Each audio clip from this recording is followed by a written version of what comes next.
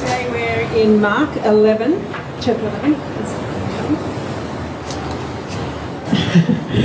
Now, that's all right. Now, the next day, when they had come out from Bethany, he was hungry, and seeing from afar a fig tree having leaves, he went to see if perhaps he would find something on it. When he came to it, he found nothing but leaves, for it was not the season for figs. In response, Jesus said to it, "Let no one eat fruit from you ever again." And his disciples heard it. Now in the morning, as they passed by, they saw the fig tree dried up from the roots. And Peter, remembering, said to him, "Rabbi, look, the fig tree which you cursed has withered away." So Jesus answered and said to them, "Have faith in God. For assuredly I say to you, whoever says to this mountain, 'Be removed and be cast into the sea,' and does not doubt in his heart, but believes that those things he says will be done, he will have whatever he says. Therefore I say to you, whatever things you ask when you pray, believe that you receive them and you will have them." Amen. Thank you. Well, we are expecting this morning. Amen. Praise God. Thank you. Pastor Chloe and Margaret, if you don't mind those little The Righteous Shall Live by Faith booklets. And we have study booklets which we just accompany the sermon series, The Righteous Shall Live by Faith. So Margaret will bring those around. If you haven't got one, put your hand up. They're yours to take. Write notes in. And we've got some over here that don't have it, so praise God. We've been doing a series called The Righteous Shall Live by Faith. And so far we've covered what is important about faith, what is faith, and faith is what you believe. Faith is a firm conviction, faith is a persuasion. Strong faith can be based on things that are not seen, but either way, faith is a firm conviction that you have. And then we talked about last week last couple of weeks how you can grow strong in faith, because faith is not some static thing that you just get at one stage and it just stays for the rest of your life. Faith can be grown, it can be strengthened, it can be developed in certain areas. The Bible says it can be neglected. The Bible says it can be shipwrecked faith. So we've been talking about it because, why is it important? Because basically what you're able to believe and able to act on determines how God is able to bless you. And that's a fairly controversial statement to many people, but it's quite clear in the scriptures where Jesus said a number of times, it's in according with your faith that you shall receive, in accordance with your faith. Today we're going to start talking about faith must be released. Faith must be released. Faith must be released and it must be acted upon. And we'll talk more about that Bible reading from Mark 11 in a few minutes. But I'll tell you a little story. There's a pastor in town. I won't mention his name, but we used to flat together back in the good old days in our early 20s in Canberra. And he actually goes to C3, so I won't narrow it down any more than that. All right, I know Margaret knows him. We used to flat together, and he was painfully shy with girls. And of course, I was quite the opposite. I know that's hard to believe. But we would talk about how you go about introducing yourself to young ladies. And he developed a firm conviction that if he was to meet a young lady, he would have to actually go up to her and to say hello. And this conviction took quite a few months to develop, but we talked our way through it, you know, and I thought I could role model that, so I role modeled it a few times for him. We talked our way through it, and then finally one day, one Saturday morning, we were shopping at the Woden Shopping Centre in Canberra. We were going through Myers there, and off in the distance he spotted a very attractive young lady. She was blonde, she was about the right age, and she said to me, "Oh, Grant," he said to me, "she's just gorgeous. She's just gorgeous." I said, "Why did you go up and say hello?" I could never do that. I could never do that.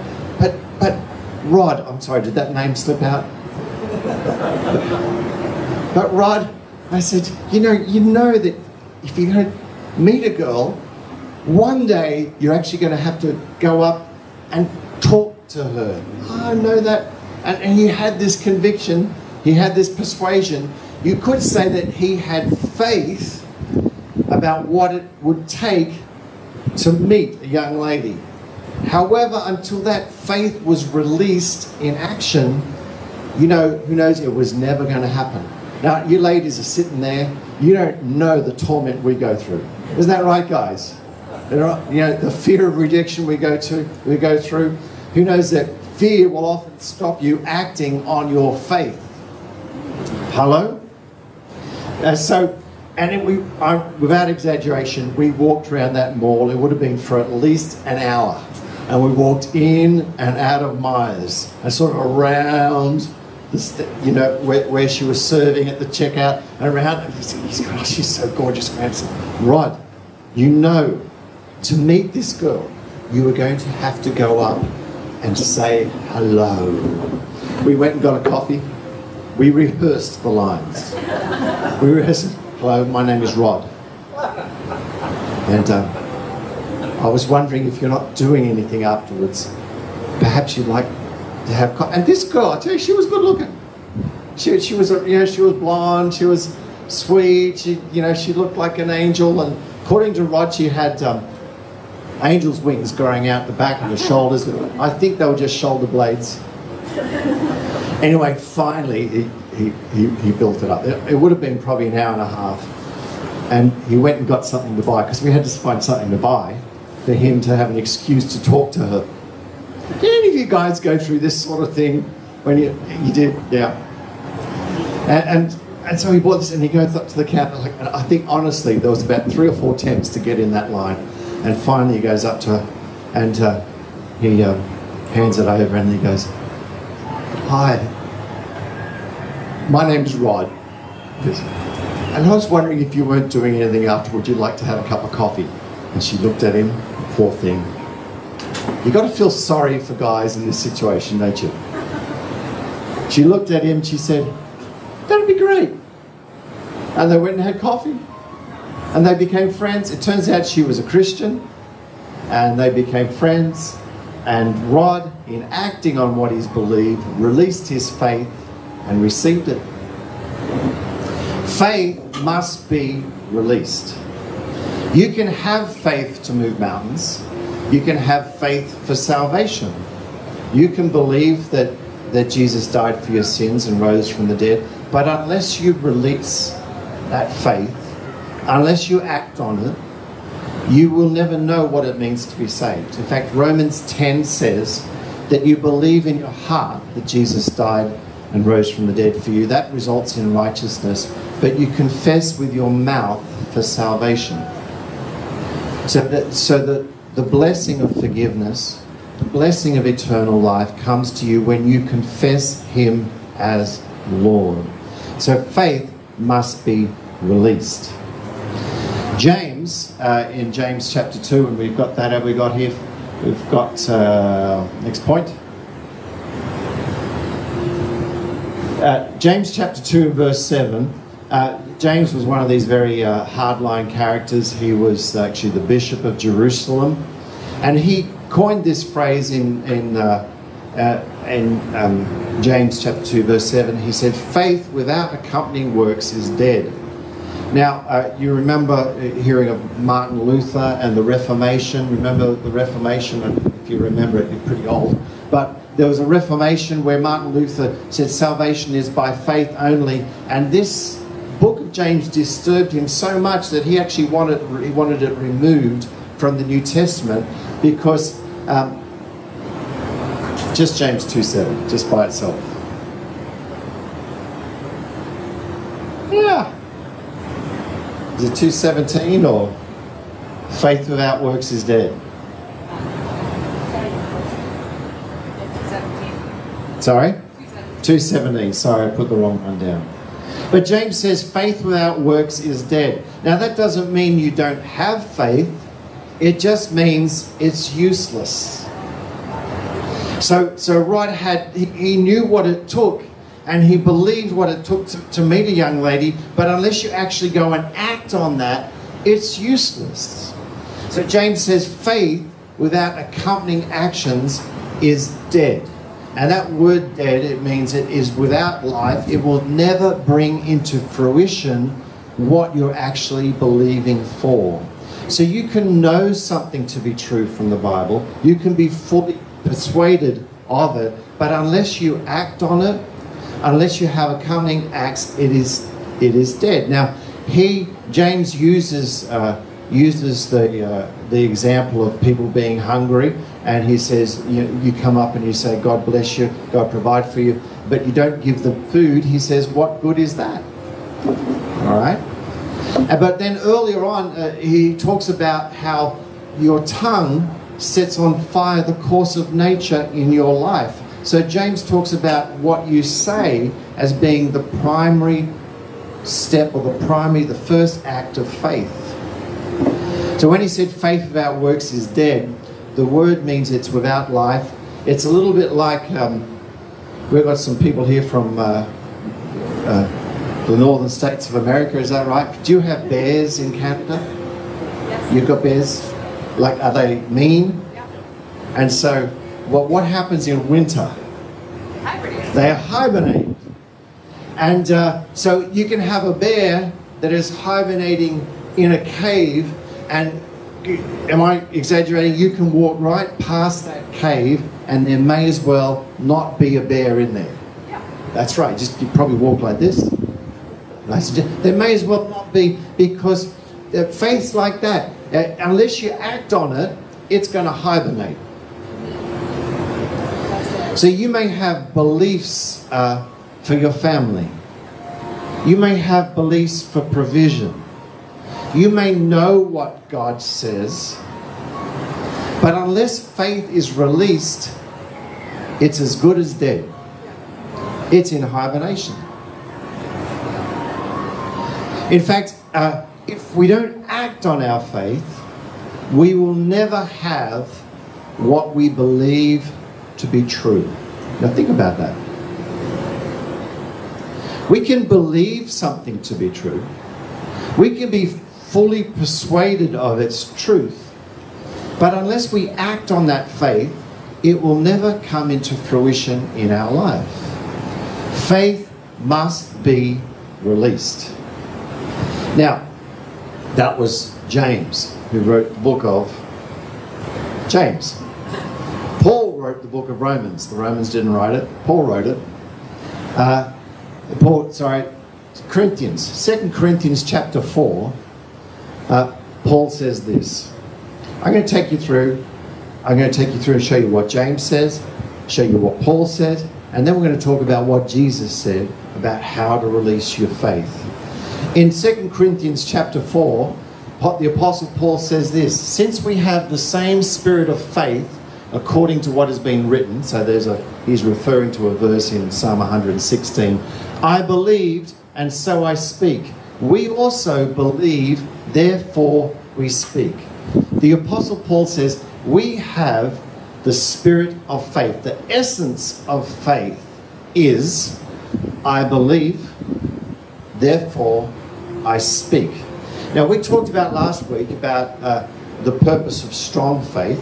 If you have weak faith, or have faith like Thomas, where he says, if I see it, I'm prepared to believe it. So Thomas said, if I see the risen Saviour, then I'll be prepared to believe it. All right?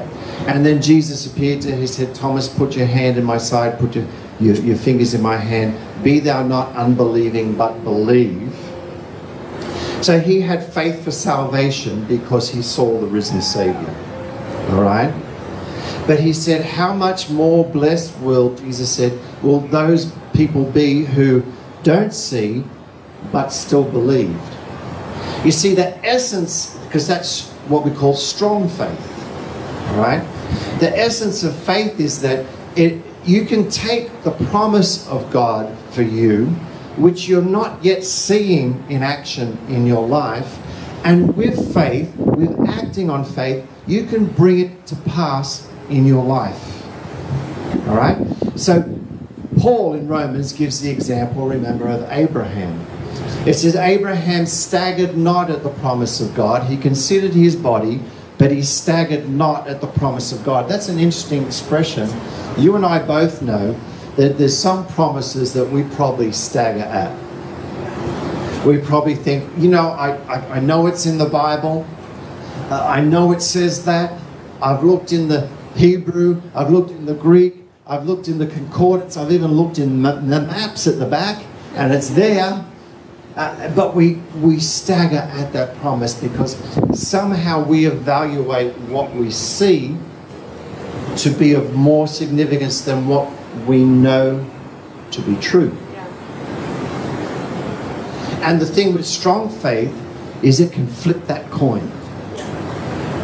If you're prepared to say, I see this, but I know what God says. So in Romans, it commends Abraham having strong faith. It says that he believed God who raises the dead and calls into being things that do not exist.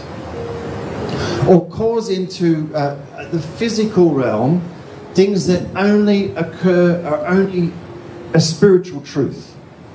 Now, when I say only a spiritual truth, that's even not looking at right, because when you think about it, the earth and the universe was made out of nothing. It was made out of God's words and God's faith. So in a very real sense, what is spiritual is more true than what is physical. All right? In fact, there's different sources of truth. If you think about it, there is a physical reality, but there's also what caused that. And there's, behind everything, there's a spiritual reality. You know, the Apostle Paul says we actually don't war against flesh and blood, but against powers and principalities. So because Abraham had strong faith, he was able to take what he knew to be God's promise, change his name, change his wife's name, act on that promise. He changed his name to mother of many and father of many. Act on that promise and receive that promise because he was prepared to act on what he knew to be true. So the Apostle Paul says we have this spirit of faith, the essence. Now when the Bible talks about spirit, it's talking about the essence, the very core thing, the nitty-gritty of faith. If you had to make marmalade jam, a fake jam, and just sort of boil it all down to you had this essence of, you know, the jam of faith, this is what you'd have left. I believe, and so I speak. Now, we're not talking about, I know people get upset and we need to be very careful because there is sort of a blab it, grab it mentality. You ever heard that? Blab it and grab it. I'm not talking about widely going out and just saying whatever you like and expect it to come in. I'm talking about you have a promise from God. You believe it to be true. Therefore, you're going to say it's true. Does that make sense? You know, it's actually so simple it takes theologians and religious people to mess it up. You know, it takes Bible scholars to mess this one up. You know, Paul says the essence of this is, the very core of faith and work is I believe, therefore I'm going to speak. Now he's not saying your life's going to be roses. In fact, if you read the rest of this passage, he actually talks about, first of all, he says, we have in ourselves an earthen vessels. You know, our body's weak, our temperaments, our personality. Some of us have got personality issues. Some of us have got more than others. All right? But we have that in earthen vessels so that the glory of God can come from us if we're prepared to believe, and because we believe we're going to speak. And it's not just speak. The speak is sort of the summary of it. In fact, when James talks about it, he says, it's no point just saying, well, be fed and be warm. You've got to put actions to that. Yeah. All right? But the speak is the symbolic. It's the first thing you do. And then he goes on to talk about, he talks about all the things that went wrong, and we sang that. That was a good choice of songs. He says, what, knocked down but not knocked out. So, kicked in the shins but not defeated. You know, he goes through punched in the face, but I still get back up. Beaten 40 times, or beaten with lashes 5 times or something, but not defeated. And the word he uses for not is a definite not. Because there's other words. He said, well, you can knock me down, I'm going to try and get back up. No, he goes, doesn't matter how many times you knock me down, because I believe, therefore I speak. I've got the strength of God in me. I'm going to get up and I'm going to keep going, because greater is he that is in me than he that's in the world. I believe, therefore I speak. And Paul had that faith, and he spoke it and he acted on it. And when we think he was taken to Rome, they couldn't even arrest him. He had to hand himself in. He said, you've beaten me 4 times, you've left me from dead, I get back up, I've been shipwrecked all these times, I just keep going, I'm the faith ever ready buddy. I believe, because I speak, I'm going to keep acting. He says, we have that glory in us in earthen vessels. And he goes on to say, and we will endure as long as we look not at what is seen. That's a few verses after this, look it up. As long as not what is seen, but we look to what is unseen and what is eternal. And the Word of God's eternal. If God said it, who knows He means it. He doesn't change His mind. He says the core of faith then is to grab that promise and say, I believe, therefore I'm going to act on it. I'm going to speak it. I'm going to say it. And speaking is the first act of faith. In fact, James says, the words of your mouth set on fire the course of nature in your life. Paul Yonggi Cho, you heard of Paul Yonggi Cho? He died a few years ago, but he was pastor of the largest church in the world. I think it was over 500,000 in Seoul, Korea. He talks about a meeting he had with a neurosurgeon once, and the neurosurgeon said, we have discovered that the voice center of your brain actually directs all the other parts. So if you say I'm tired, your body will prepare to be tired. And who knows that's true? If you say I'm weak, or it's going to be, your body will. If you say I'm feeling, your body will prepare itself for that. In the natural sense, your voice part of your brain directs your life. And Yonggi Cho said, I knew that already. You probably even said it a little bit. I knew that already. And the neuro said, how do you know that? He said, Dr. James. Dr. James told me. And this was a leading neuroscientist. He said, what do you mean Dr. James told you? He said, James, the book of James says your tongue sets on fire the course of nature in your life. The Apostle Paul said, I believe, therefore I speak. The first expression and most important expression of faith is what you say.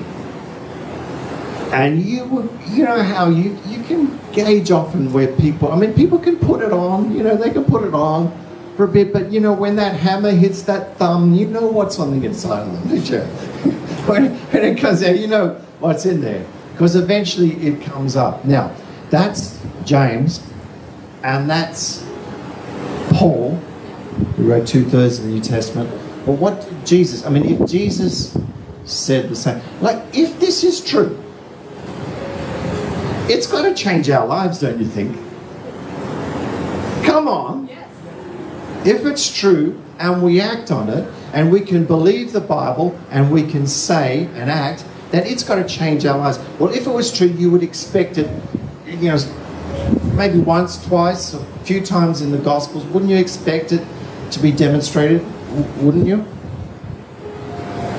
That's not a rhetorical question. You can answer that. Wouldn't you expect it? You think, granted, if this is true, that's pretty radical. What you're saying is that if you believe from the Word of God, now I'm not talking about just summing up or whipping up something. I'm talking about something you know to be God's will.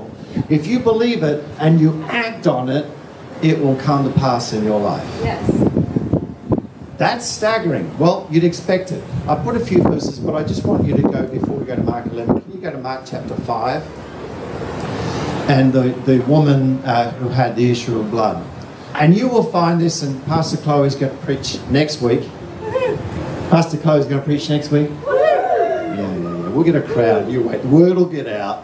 Where all those families are away, they'll be here. You wait and see. Yeah. People say to me, hey, why don't you let her preach more often? What do you reckon?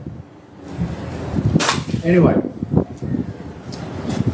So in Mark chapter 5, this is a famous example. I'm going to give you an example, then we're going to talk specifically about what Jesus said.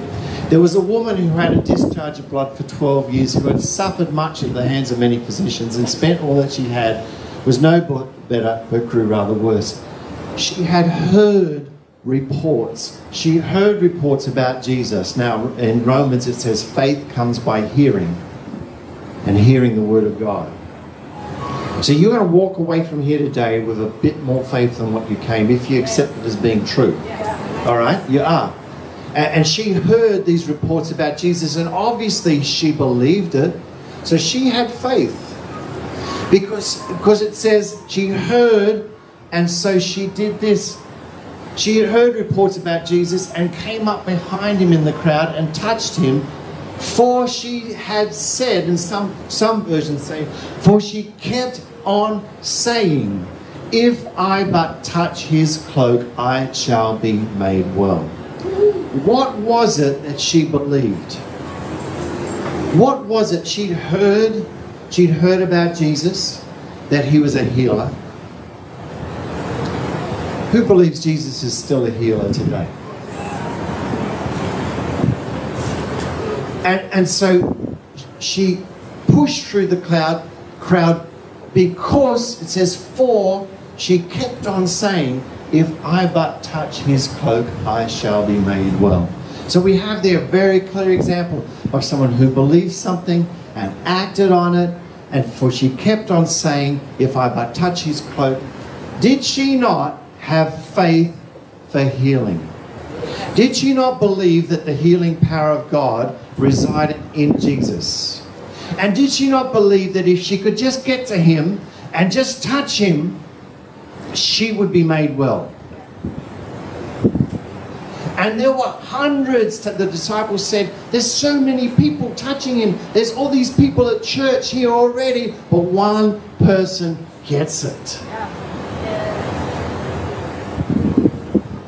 And if we can take the promises of God, accept as being true, and say we're going to act on it, we are going to have the audacity to believe that what God says is true. Think about this for a minute. If what God says wasn't true, we'd be in a whole heap of trouble. We'd be in a whole heap of pain, wouldn't we? So in Mark 11 then, we've got this situation. And this is a setup. You know, those of you that are parents or your teachers, you know, you ever have these situations where you set up things for your kids as a learning experience?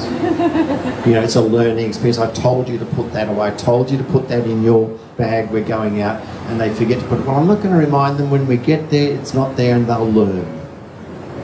All right? By the way, God doesn't teach you things by making you sick. All right? Okay? But He has other things like this where it's a learning experience. That's what the Holy Spirit's for, by the way. Just in case you didn't realise that. Get saved, get the Holy Spirit, here's your teacher. Now you can learn in lots of situations, and so every circumstance you can learn in. That doesn't mean God designed it for you to learn. But here, one way to say, this is what He designed to learn. Now what's happening is they're going into Jerusalem and they go past a fig tree which is off, a little bit off the track. And Jesus looks at it, and the Bible says, feeling hungry, even though it was outside of the season, feeling hungry, He goes over there to that fig tree to see if it has any figs. There's no figs. So He says to that fig tree, you will never produce figs again. Now you've got to imagine that I don't think that's the type of thing He did often, you know, because otherwise, you know, He walks past, everyone will be picking up their pot plants, putting it inside, making sure He doesn't sort of look the wrong way. But this particular tree, and I'm sure He took His, you know, the disciples over with Him. He's only got a week or so left of ministry on this earth. And He says to that fig tree, you'll never, no one will eat from you again. And then, what happened? Nothing. Nothing happened. The tree was like this before. The tree was like this after. It was like that. Go like this. Go like this. That's how the tree. Do you know sometimes you will act? Thank you very much. Maybe. Hey, God bless you. I've got some willing people down there. Did you go like that, Chloe? You did? I did. Okay. So, yeah. The tree was like this. Do you know the tree stayed like that? It stayed like that. Do you know you can believe in the promise of God, you can speak it, and the situations, the symptoms will often just stay like that. You know that? But he walked into town, and then they ministered. He threw out some tables, overturned some tables. It's all in a day's work. Like threw it over. He's on the way back. Now, this is Peter telling this story, okay? And we all know what Peter's like. He's hot-headed. He's got to be the first thing to say. Who knows that on the way back out of Jerusalem to Bethany that day, they're walking like this, they're coming out, and Peter's there. And who knows, up on the hill there on the way out, who knows Peter's eyes are like this. He's looking at that tree. And you know what had happened to that tree? Nothing. Nothing happened. We're going to talk more about this later, about how if you have faith and you act on it, sometimes you've got to keep acting, keep speaking, keep the switch of faith turned on. Nothing happened. Nothing. But they went home to Bethany and they came back. There's even an implication there that it may have been a couple of days, because it says in one of those verses they were going in and out of Jerusalem. But one morning they're walking past that fig tree and it had withered. And we can be, tell you guys, we can be holding on to the promises of God in our life, and you hold on to it and you confess it and you do not let it go. You act and believe that what God has promised is true. And they're walking back in, and the fig tree was no longer like this. It was like this. It was like that. And Peter said to him, Jesus, that tree that you spoke to has withered. And Jesus said this, and this has got to be one of the most profound things about faith. Remember, faith must be released. If you're believing for something, you must. You can ask God for it if it's a request. You can speak to it and command it to happen.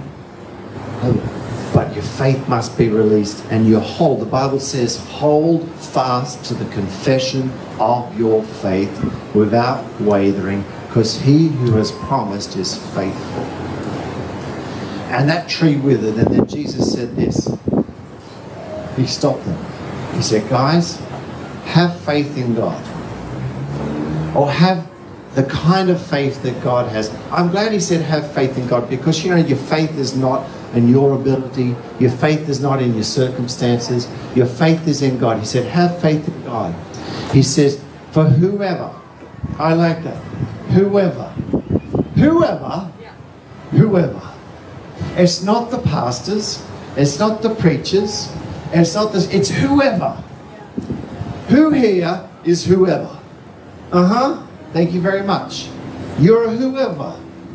Whoever, it says later, it says, and whatever. So he's saying, whoever takes hold of what I say and speaks to it. He said, whoever says to this mountain, be removed and be cast into the sea, does not doubt in his heart, but believes what he says is going to happen. The King James and the New King James says, he shall have whatever he says. Yeah, it doesn't. In the ESV and the NASB put it slightly different, but it's the same message. Listen to this. Listen. Eyes here.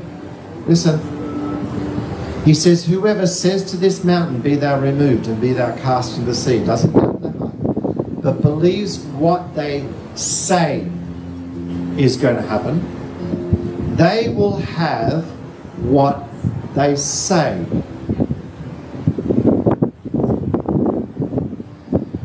Was not Jesus saying, your beliefs are one thing and they're essential, but it's only to the extent that you release that faith that you'll have what you believe? Was Jesus not saying faith must be released? Come on, sports fans. You might need to hear this a few hundred times, but you get hold of it, it'll change your life. Faith must be released. The Apostle Paul says, we have this spirit of faith. We believe, therefore we speak. We believe your family's protected. We believe them. We believe that. I believe with all your heart. You're going to be talking to your husband soon. He's going to say, you won't believe what's happened. You say, I can believe what's happened. So I was going along and I had this divine protection. So this angel picked up. Yeah, we can believe it. Jesus said, faith must be released. Faith must be acted upon.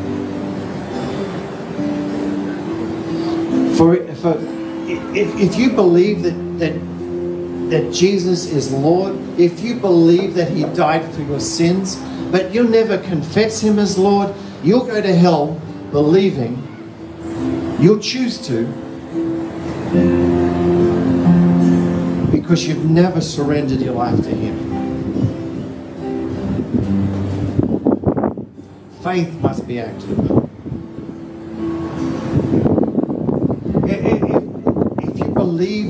If you believe in something for your children, speak over them.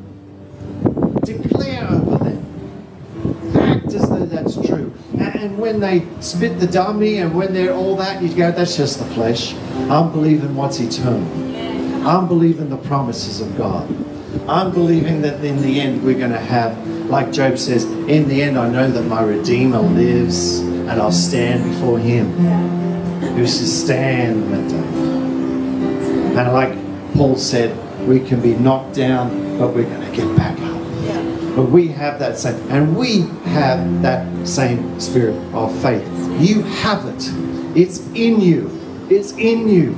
That's the spirit of faith. You've got it. You don't have to work it up. You don't have to. If you've confessed Jesus as Lord, you've got that spirit of faith in you. You have it. I can take God's promise. I can speak it. I can act on it.